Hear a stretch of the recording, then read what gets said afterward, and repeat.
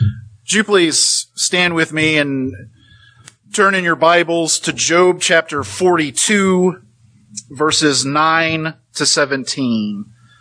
Job 42, verses 9 to 17, for the reading of Holy Scripture. Beginning in verse 9. So Eliphaz the Temanite, and Bildad the Shuhite, and Zophar the Naamathite went and did as the Lord commanded them, for the Lord had accepted Job. And the Lord restored Job's losses when he prayed for his friends. Indeed, the Lord gave Job twice as much as he had before. Then all his brothers, all his sisters, and all those who had been his acquaintances before came to him and ate food with him in his house. And they consoled him and comforted him for all the adversity that the Lord had brought upon him. Each one gave him a piece of silver and each a ring of gold. Now the Lord blessed the latter days of Job more than his beginning. For he had 14,000 sheep, 6,000 camels, 1,000 yoke of oxen, and 1,000 female donkeys. He also had 7 sons and 3 daughters. And he called the name of the first Jemimai, the name of the second Kezai, and the name of the third Karen-Hapuk. In all the land were found no women so beautiful as the daughters of Job, and their father gave them an inheritance among their brothers.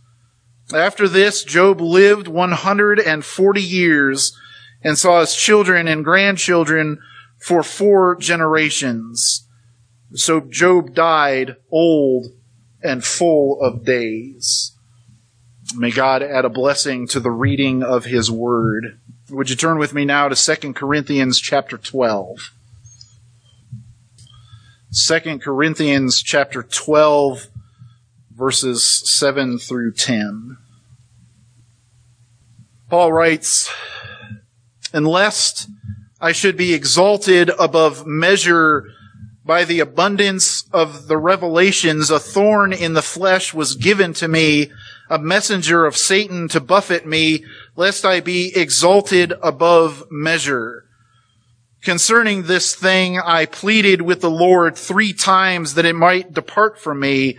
And he said to me, my grace is sufficient for you, for my strength is made perfect in weakness. Therefore, most gladly, I will rather boast in my infirmities, that the power of Christ may rest upon me. Therefore, I take pleasure in infirmities and in reproaches, in needs, in persecutions, in distresses for Christ's sake. For when I am weak, then I am made strong. All flesh is like grass, and all of its glory is like the flower of the grass. The grass withers and the flower falls, but the word of the Lord abides forever." And all of God's children said, Amen. Please be seated.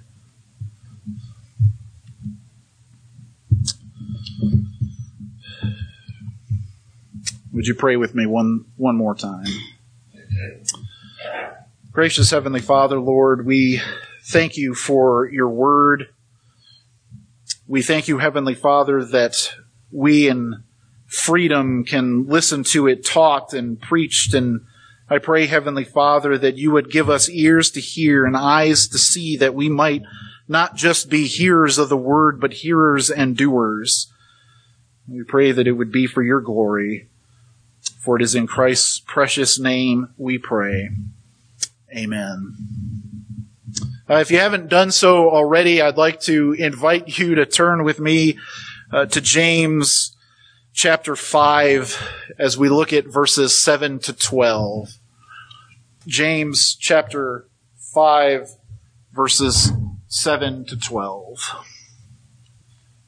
And I have entitled this sermon, How to Face Trials Patiently.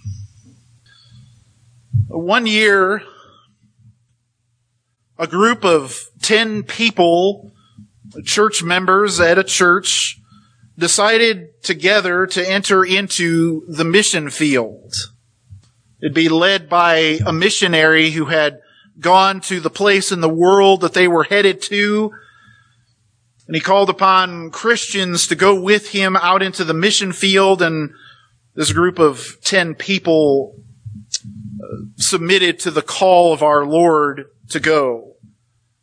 For an entire year, this group of people worked diligently to get all of their plans organized.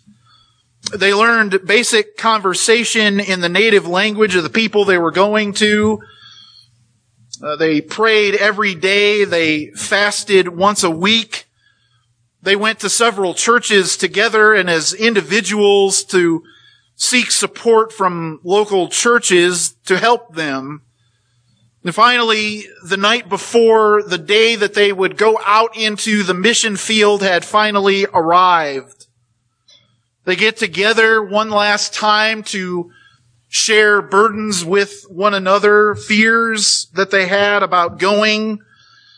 But they also rejoiced in Christ that they would be going out amongst a people to share the hope that is within them. And they finished the evening in prayer. They went home to get much needed rest. The following day came very quickly, and one by one they all headed to and arrived at the airport that they would be taking off from. They boarded the plane. The plane took off without any issue, and then it arrived somewhere in the states that it was intending to go. The first stop was a successful one. Everyone got off that plane and ran to the next plane where they gathered, and everybody was allowed with a great deal of ease to get onto the plane, to board the flight. But one, the missionary who would be going with them and leading them. Now, none of the people who were going with him under his leadership as a missionary knew that he wasn't allowed to get onto the plane. But this man who didn't know why this was happening was ushered into a room and told that he needed to wait there, that eventually somebody would come and talk to him about why he was being detained from airport security. This man sits there for hours, not knowing why he was there. His stress level slowly got more and more intense. He felt more and more discouraged. And as he thought about why he was sitting in there and not with the group of people that he was going out into the mission field with, started to wonder if God was somehow punishing him. James writes this morning to us, chapter 5, verses 7 to 12, concerning the issue of patiently enduring through various sufferings. But this time, his point is a patience through the sufferings that are handed to you via another individual.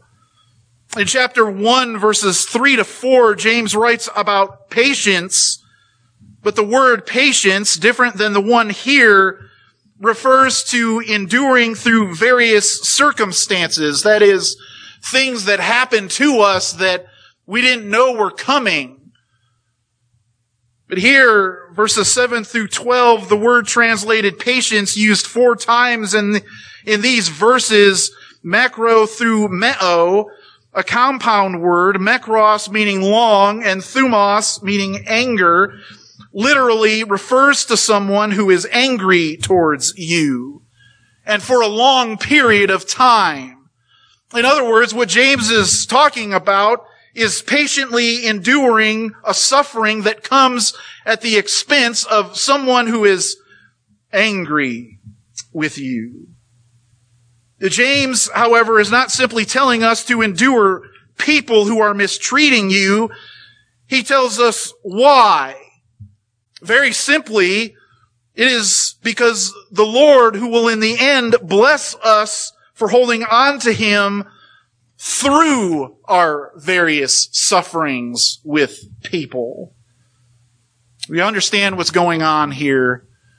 In verses 1 through 6, James is describing the rich and the rich's mistreatment of the poor. How the rich acquire wealth, how they're willing and will do step on people's throats to get more wealth, how they'll hurt people. We even talked about how the rich went into the courthouse with the poor so that they could pay the courthouse to hold the poor accountable for something they didn't do because they could. And this morning we talk about a patience that God has called us to, because in the end we're going to see His grace and His mercy being poured out on us who by faith endure for the glory of Christ our Savior. Verses 7, 8, 10, and 11, James encourages us to endure because Christ will return to get us who are His in the resurrection. Verse 9, James encourages us not to complain, and verse 12, he again encourages us not to make oaths or promises that you don't intend to keep. So would you please follow along with me as I read verses 7 to 12 for us this morning. Therefore, be patient, brethren, until the coming of the Lord. See how the farmer waits for the precious fruit of the earth, waiting patiently for it until it receives the early and later rain. Well, you also be patient. Establish your hearts, for the coming of the Lord is at hand. Do not grumble against one another, brethren, lest you be condemned. Behold, the judge is standing at the door. My brethren, take the prophets who spoke in the name of the Lord as an example of suffering and patience. Indeed, we count them blessed who endure. You have heard of the perseverance of Job and seen the end intended by the Lord, that the Lord is very compassionate and merciful. But above all, my brethren, do not swear either by heaven or by earth or with any other oath, but let your yes be yes and your no, no, lest you fall into judgment. So as I said before, point number 1, verses 7, 8, 10, and 11, we are called under the guidance of God the Holy Spirit to be patient in suffering. As we talked about last time, verses 1 through 6, we looked at the issue of the worldly pursuit of wealth. The ungodliness that goes into thinking that life is somehow going to be complete and full because not only do I get everything that I set my affection onto, being an idol, but I willingly hurt others to get it. This morning he talks to those who are hurt by others.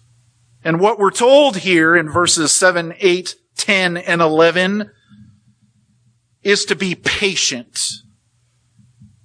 He tells us who are suffering at the hands of others to do so patiently. Notice that James describes how we are to suffer at the hands of others through 3 illustrations. The first, verse 7, therefore, or 7 and 8, therefore be patient, brethren, until the coming of the Lord. See how the farmer waits for the precious fruit of the earth, waiting patiently for it until it arrives, the early and latter rain. You also be patient. Establish your hearts, for the coming of the Lord is at hand. The first illustration that James gives to us concerning enduring with patience those who are amongst us in our life under the providential care of God, the sovereignty of God, put us through various trials of levels of difficulty, and he James here uses the farmer who waits for his yield to come up from the ground. He says, "Therefore be patient, brethren, until the coming of the Lord. See how the farmer waits for the precious fruit of the earth." We're told that the farmer waits not only for the precious fruit or the yield of the earth to grow, but he says the early and latter rain. Early in Palestine is the fall planting season from October through November. The latter time comes at the harvest between March and April. The point is very simple, that like the farmer who waits for God to providentially do whatever he's going to do for the rain to fall and for the crops therefore to grow, so the Christian must wait patiently as we go through various trials with people. It gives us a second illustration, verse 10. He says, "My brethren, take the prophets who spoke in the name of the Lord as an example of suffering and patience." This example is one of the sufferings of those men who proclaim the word of the Lord and did so faithfully. But the reason that they proclaimed the word and they did so faithfully is out of obedience to God to love people. They were obeying God and they loved people, yet they were mistreated. The word suffering that's used here, verse 10, is the word kakopatheia. It is a suffering that the prophets endured because of the people's hearts to do evil against them. See, what God is revealing to us in the epistle of James is that the heart intention of those people claiming to be God's were to inflict evil upon God's servants because they didn't want to hear what God's servants had to say. But the idea is that, like the prophets who endured patiently, so must we endure patiently. The Scripture gives us plenty of examples of prophets who patiently endured, but I'm going to give you two. The first is from 1 Samuel chapter 18 and chapter 26. What we see is God's anointed David is hunted like a dog or a deer or a bird by Saul, simply because God and his presence left Saul for David, because David was a man after God's own heart. David is a picture for us of enduring the suffering at the hands of Saul, patiently waiting for the Lord to intervene.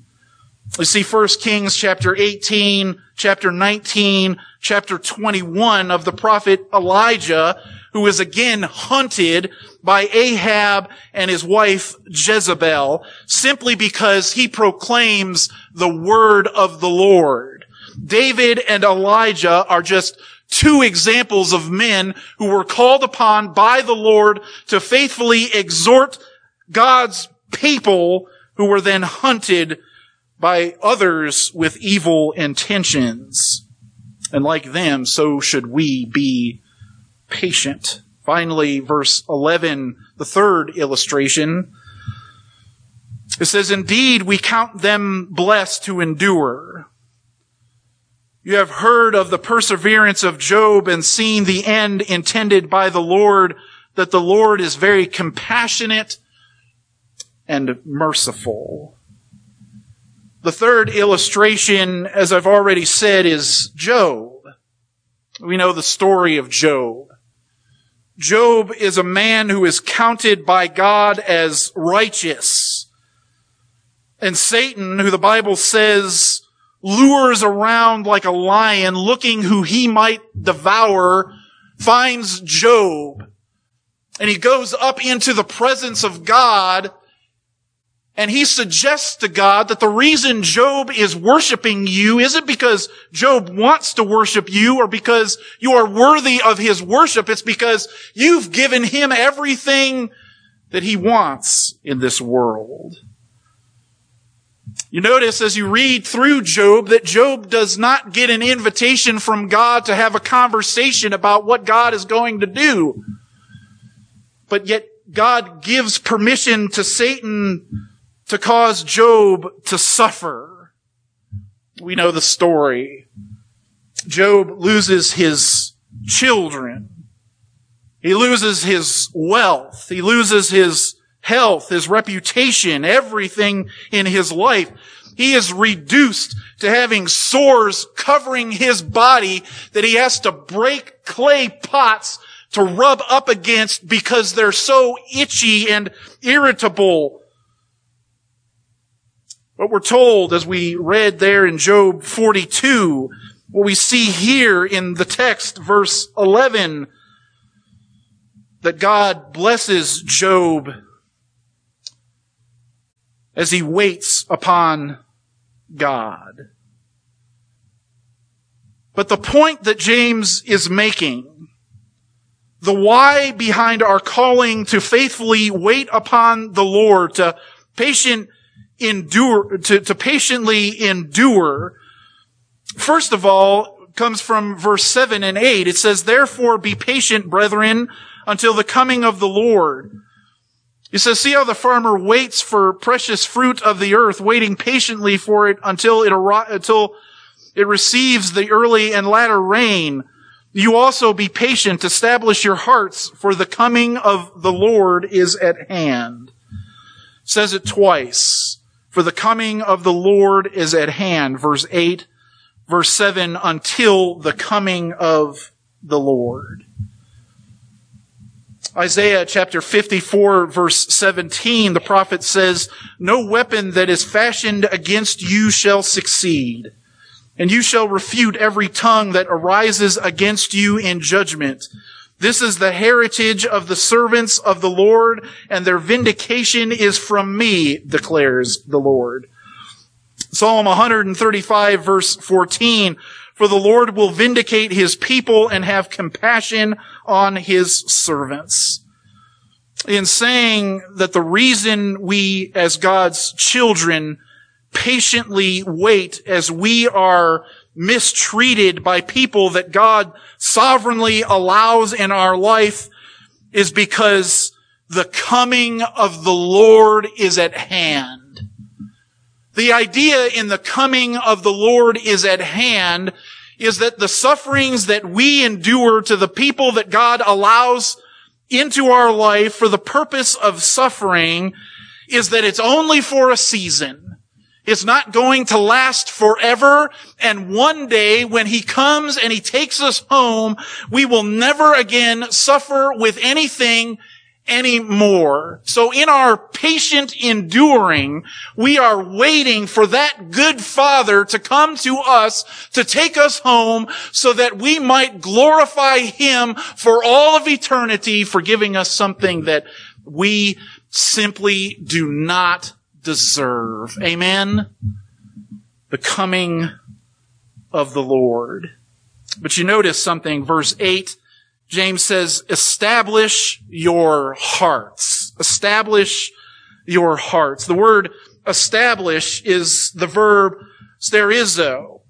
It means to cause to stand. It's the same word that Luke in chapter 9 verse 51 describes Christ's determination to go to Jerusalem, although he faced death there. See, the idea here is, as we patiently endure, that a part of the blessing and the waiting for the coming of the Lord, that we do everything that you and I can to abide in our Christ as we rely on his persevering strength at the same time to bring us to the very end. There's a relationship there. The relationship is that we both look to abide in Christ And Christ, by God the Holy Spirit, gives us his persevering grace and strength that we might endure to the end. But let's be clear about something. What James is talking about is not a suffering that comes about because we've caused trouble, because of mistakes or personality conflicts that we might have with people. What James is talking about here is a trouble that comes because we're simply trying to live for the glory of Jesus Christ, our Lord and Savior, and people hate us for it. James says, be patient. Yet at the same time, we do everything in our patience to be as close to Christ our Savior as we can, because we know that this suffering will only last but a season. The second blessing that we see here is the blessing that God gives to Job. He says, verse 11, you have heard of the perseverance of Job and seen the intended by the Lord, that the Lord is very compassionate and merciful. The thing about Job's story, as we read in Job 42, that God returned everything to Job 2 times over. And so the question that we need to ask ourselves is the point to that James is making under the guidance of God the Holy Spirit, that we should look for physical possessions and blessings that God wants to give to us, material blessings. The answer is no. The point is not that we will be blessed with material goods. The point is that like God showed Job compassion and mercy, God will show us that same compassion and mercy. The idea here is that when we cry out to the Lord, when we abide in Christ, when we patiently endure suffering at the hands of others, and we still push into Christ, we know that this will only be but for a season, but we also know that his persevering grace will show itself in our lives, and we will be able to endure things that we didn't think we'd be able to.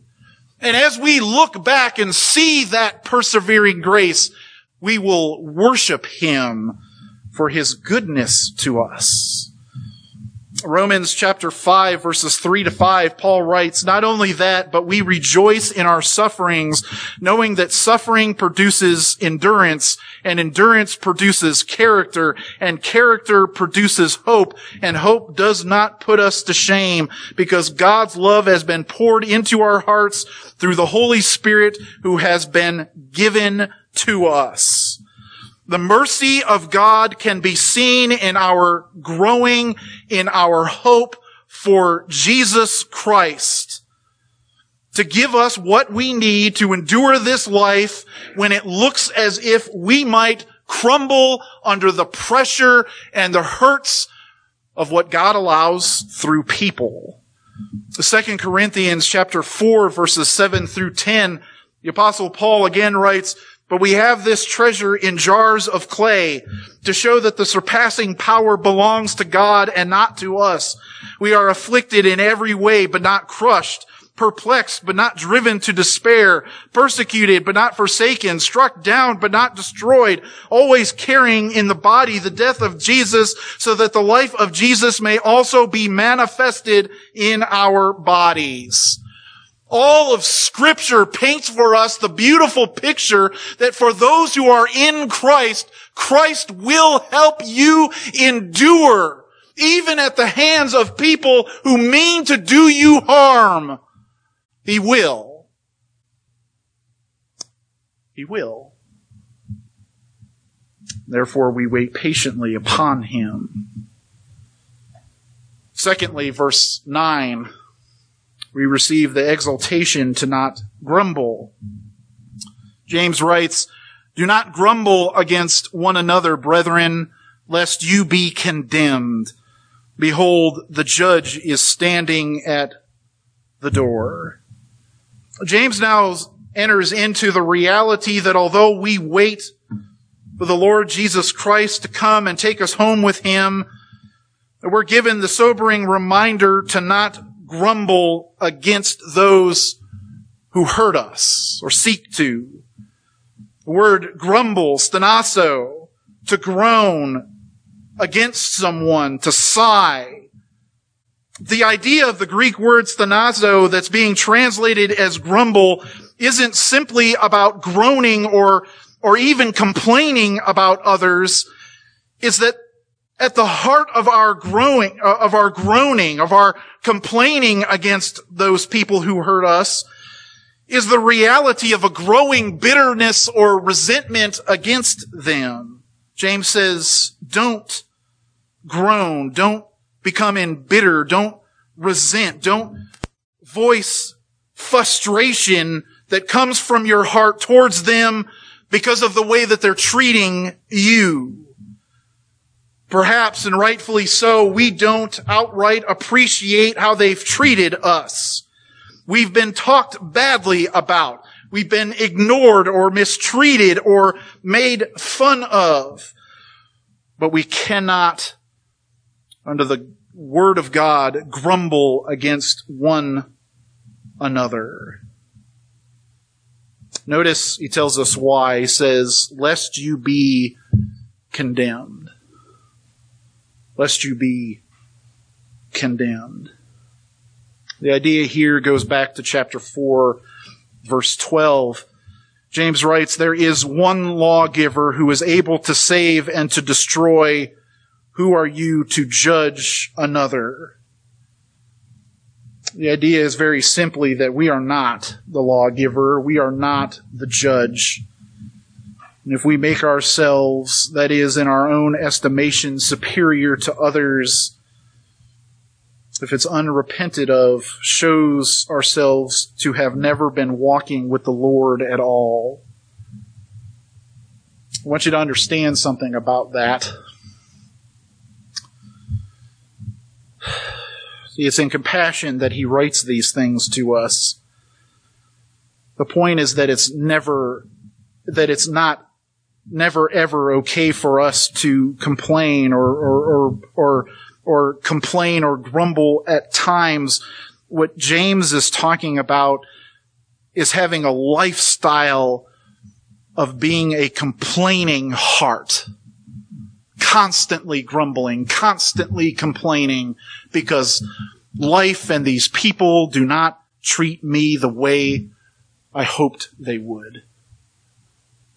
They didn't say deserve, the way I hoped they would. In other words, if we struggle with this, but we repent of it, do you know that we're given the promise in Psalm 103, verse 12, that our sins are as far from us as the east is from the west? He's not saying it's never okay to grumble. What he's saying is don't have the heart condition of constantly grumbling, constantly complaining. Third point, verse 12, he gives us another exhortation to not swear. He says, but above all, my brethren, do not swear, either by heaven or by earth or with any other oath, but let your yes be yes and your no, no, lest you fall into judgment. Notice that James starts this exhortation by mentioning that we are brethren. He says, but above all, my brethren. The idea is that James, in saying this to us, isn't looking down on us or the literal people he was writing to, but he's walking this walk of faith with us. We walk together. But the idea being that James is not looking at this issue of if he's superior, but he sympathizes with us. To swear, from the Greek word onouete, that is to say something falsely. So swearing doesn't mean four-letter expletives or it means to say something false. What he's getting at is the same thing that Jesus said in Matthew chapter 5, verses 34 to 37. Jesus says, but I say to you, do not take an oath at all, either by heaven, for it is the throne of God, or by earth, for it is his footstool, or by Jerusalem, for it is the city of the great king. Do not take an oath by your head, for you cannot make one hair white or black. Let what you say be simply yes or no. Anything more than that comes from the evil one. See, the idea that Jesus is getting at, that James is piggybacking off of, is the problem of people asking you to do something, making you promise to do something, and we flippantly tell them yes. But in the heart, we have either no desire to do the thing that we promised, that we said we'd do, or we just decide as it gets closer to back out of doing it. The point in its context here, however, is that even if we make a promise to someone who's mistreating us, we are to let our yes be yes and our no, no. He says, lest you fall into judgment. Again, it's the same thing that he said previously. This is the mentality of constantly, consistently lying, making promises that you don't intend to keep, or flippantly backing out of them because it's just easier not to keep your word, even when someone is hurting you. Earlier I mentioned this missionary who's detained by airport security. He's been in there for hours. His stress level is building. It's intensifying. The group who has already loaded the plane has taken off. And as I said earlier, his stress level is causing him to wonder why in the world God would cause him to be here, to be left here. He's praying and asking God to help him be patient and to endure through this trial, as he doesn't even know why it's happening to him. Finally, somebody comes into the room, politely ask him to get up, and they take him to another room. Only this room has people in it. He's told to sit down over there, and he just so happens to sit down next to Hispanic people. As a younger man, he studied a little bit of Spanish. He can speak it. He can have a conversation with somebody. And as he's sitting there and he's recognizing that these people speak Spanish, and he begins to talk to them about their life and what's kind of going on and why they're there and where they're going and so on and so forth, he begins to realize that although he had plans to be a missionary to go wherever in the world they were going, God's providence brought him to a place where he could share his faith, his hope in Jesus Christ with these people he's sitting next to in an airport as he suffers at the hands of people. The blessing of trusting in God's providence, that no matter what might happen, whether we can predict it or foresee it or not, and it simply comes upon us and it takes our breath away. This morning we need to be reminded that even though we are called to suffer with patience with people, the Lord is there with you. He never leaves us nor forsakes us. The first thing then that I would like to call us to consider in this passage is notice who James tells us is the one who will do the vindicating for us. See, that's deep, because oftentimes when we're hurt, the first thing that we want to do is vindicate ourselves. We want to take things into our own grip, and we want to handle people, and we want to show them who's boss, and we want to deal with them. But the word of the Lord tells us that the vindicating is the ministry of our Father in heaven and not our own. Amen? So the patience that we're called to endure is a patience that has the strength to say, although I want to retaliate, it is the Lord who will do the retaliating for me. It's important to note that the retaliating might be done when that person repents and believes in Jesus Christ, because their sins, no different than ours, would be dealt with on the cross of Calvary. Amen? But his sin might also be dealt with in eternity apart from God in the darkness and lake of fire in hell. The second thing that I would like to consider this morning is that we must be a people who is willing to forgive and not grumble against one another. You know how sweet it is, how beautiful it is in the sight of God when a person has every desire in their flesh to retaliate. And as they're just standing on the precipice of telling this person who's hurt them every jot and tittle of everything that they have done to hurt me, how it's affected my life, what it's done to my self-esteem, they instead yield to the Spirit of God and love that person who we might call our enemy. How precious that is. I'd like to end by going with you to one more passage in Hebrews chapter 11. If you don't know, Hebrews is directly in front of James or before James. But I'd like you to turn there with me to Hebrews chapter 11 as I read for you verses 32 to 40, and we'll finish here. Hebrews chapter 11 verses 32 to 40. The writer of Hebrews, verse 32, says, "And what more shall I say?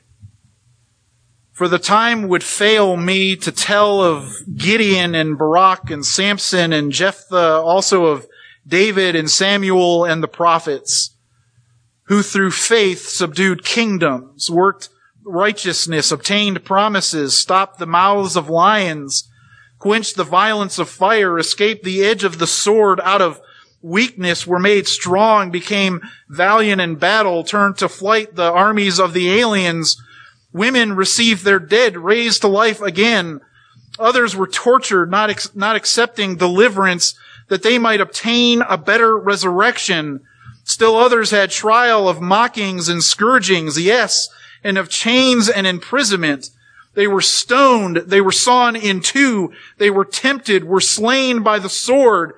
They wandered about in sheepskins and goatskins, being destitute, afflicted, tormented, of whom the world was not worthy. They wandered in deserts and mountains, in dens and caves of the earth. And all these, having obtained a good testimony through faith, did not receive the promise, God having provided something better for us, that they should not be made perfect apart from us." What's the author of Hebrews saying here? That these people who had been visited by God, God drew them out of darkness into this glorious light of fellowship with Him through faith, to have faith in Him, and more importantly, faith that God would send His Son to suffer and die that they might live eternity. They're saved no differently than we. They trusted God, that God would provide the means of eternal escape. And because they lived by God, they were mistreated. But notice what it says, as they believed upon Him, were mistreated by people, it says, of whom the world was not worthy. That means that their faith was so beautiful to God that this world who sought to hurt them was not worthy of them. Wasn't worthy of them. So when we believe upon Him and we hold on to that faith and we abide in Christ, although this world might think it's doing a good for its own society, it is not worthy of those who are of the fathers through the Son. We have to endure patiently. trusting that when it's time in his sovereign purposes, our Father will come. He will take us home for all of eternity. We can't grumble. We can't retaliate. We simply wait upon him. Let's pray. Lord God in heaven, we thank you for your precious and beautiful word. And I pray that it would land in our hearts and take root, that we might trust you more today than we have ever before. Because you're good and your mercy endures forever. God, we ask these things in your precious Son, Jesus Christ's name, we pray. Amen.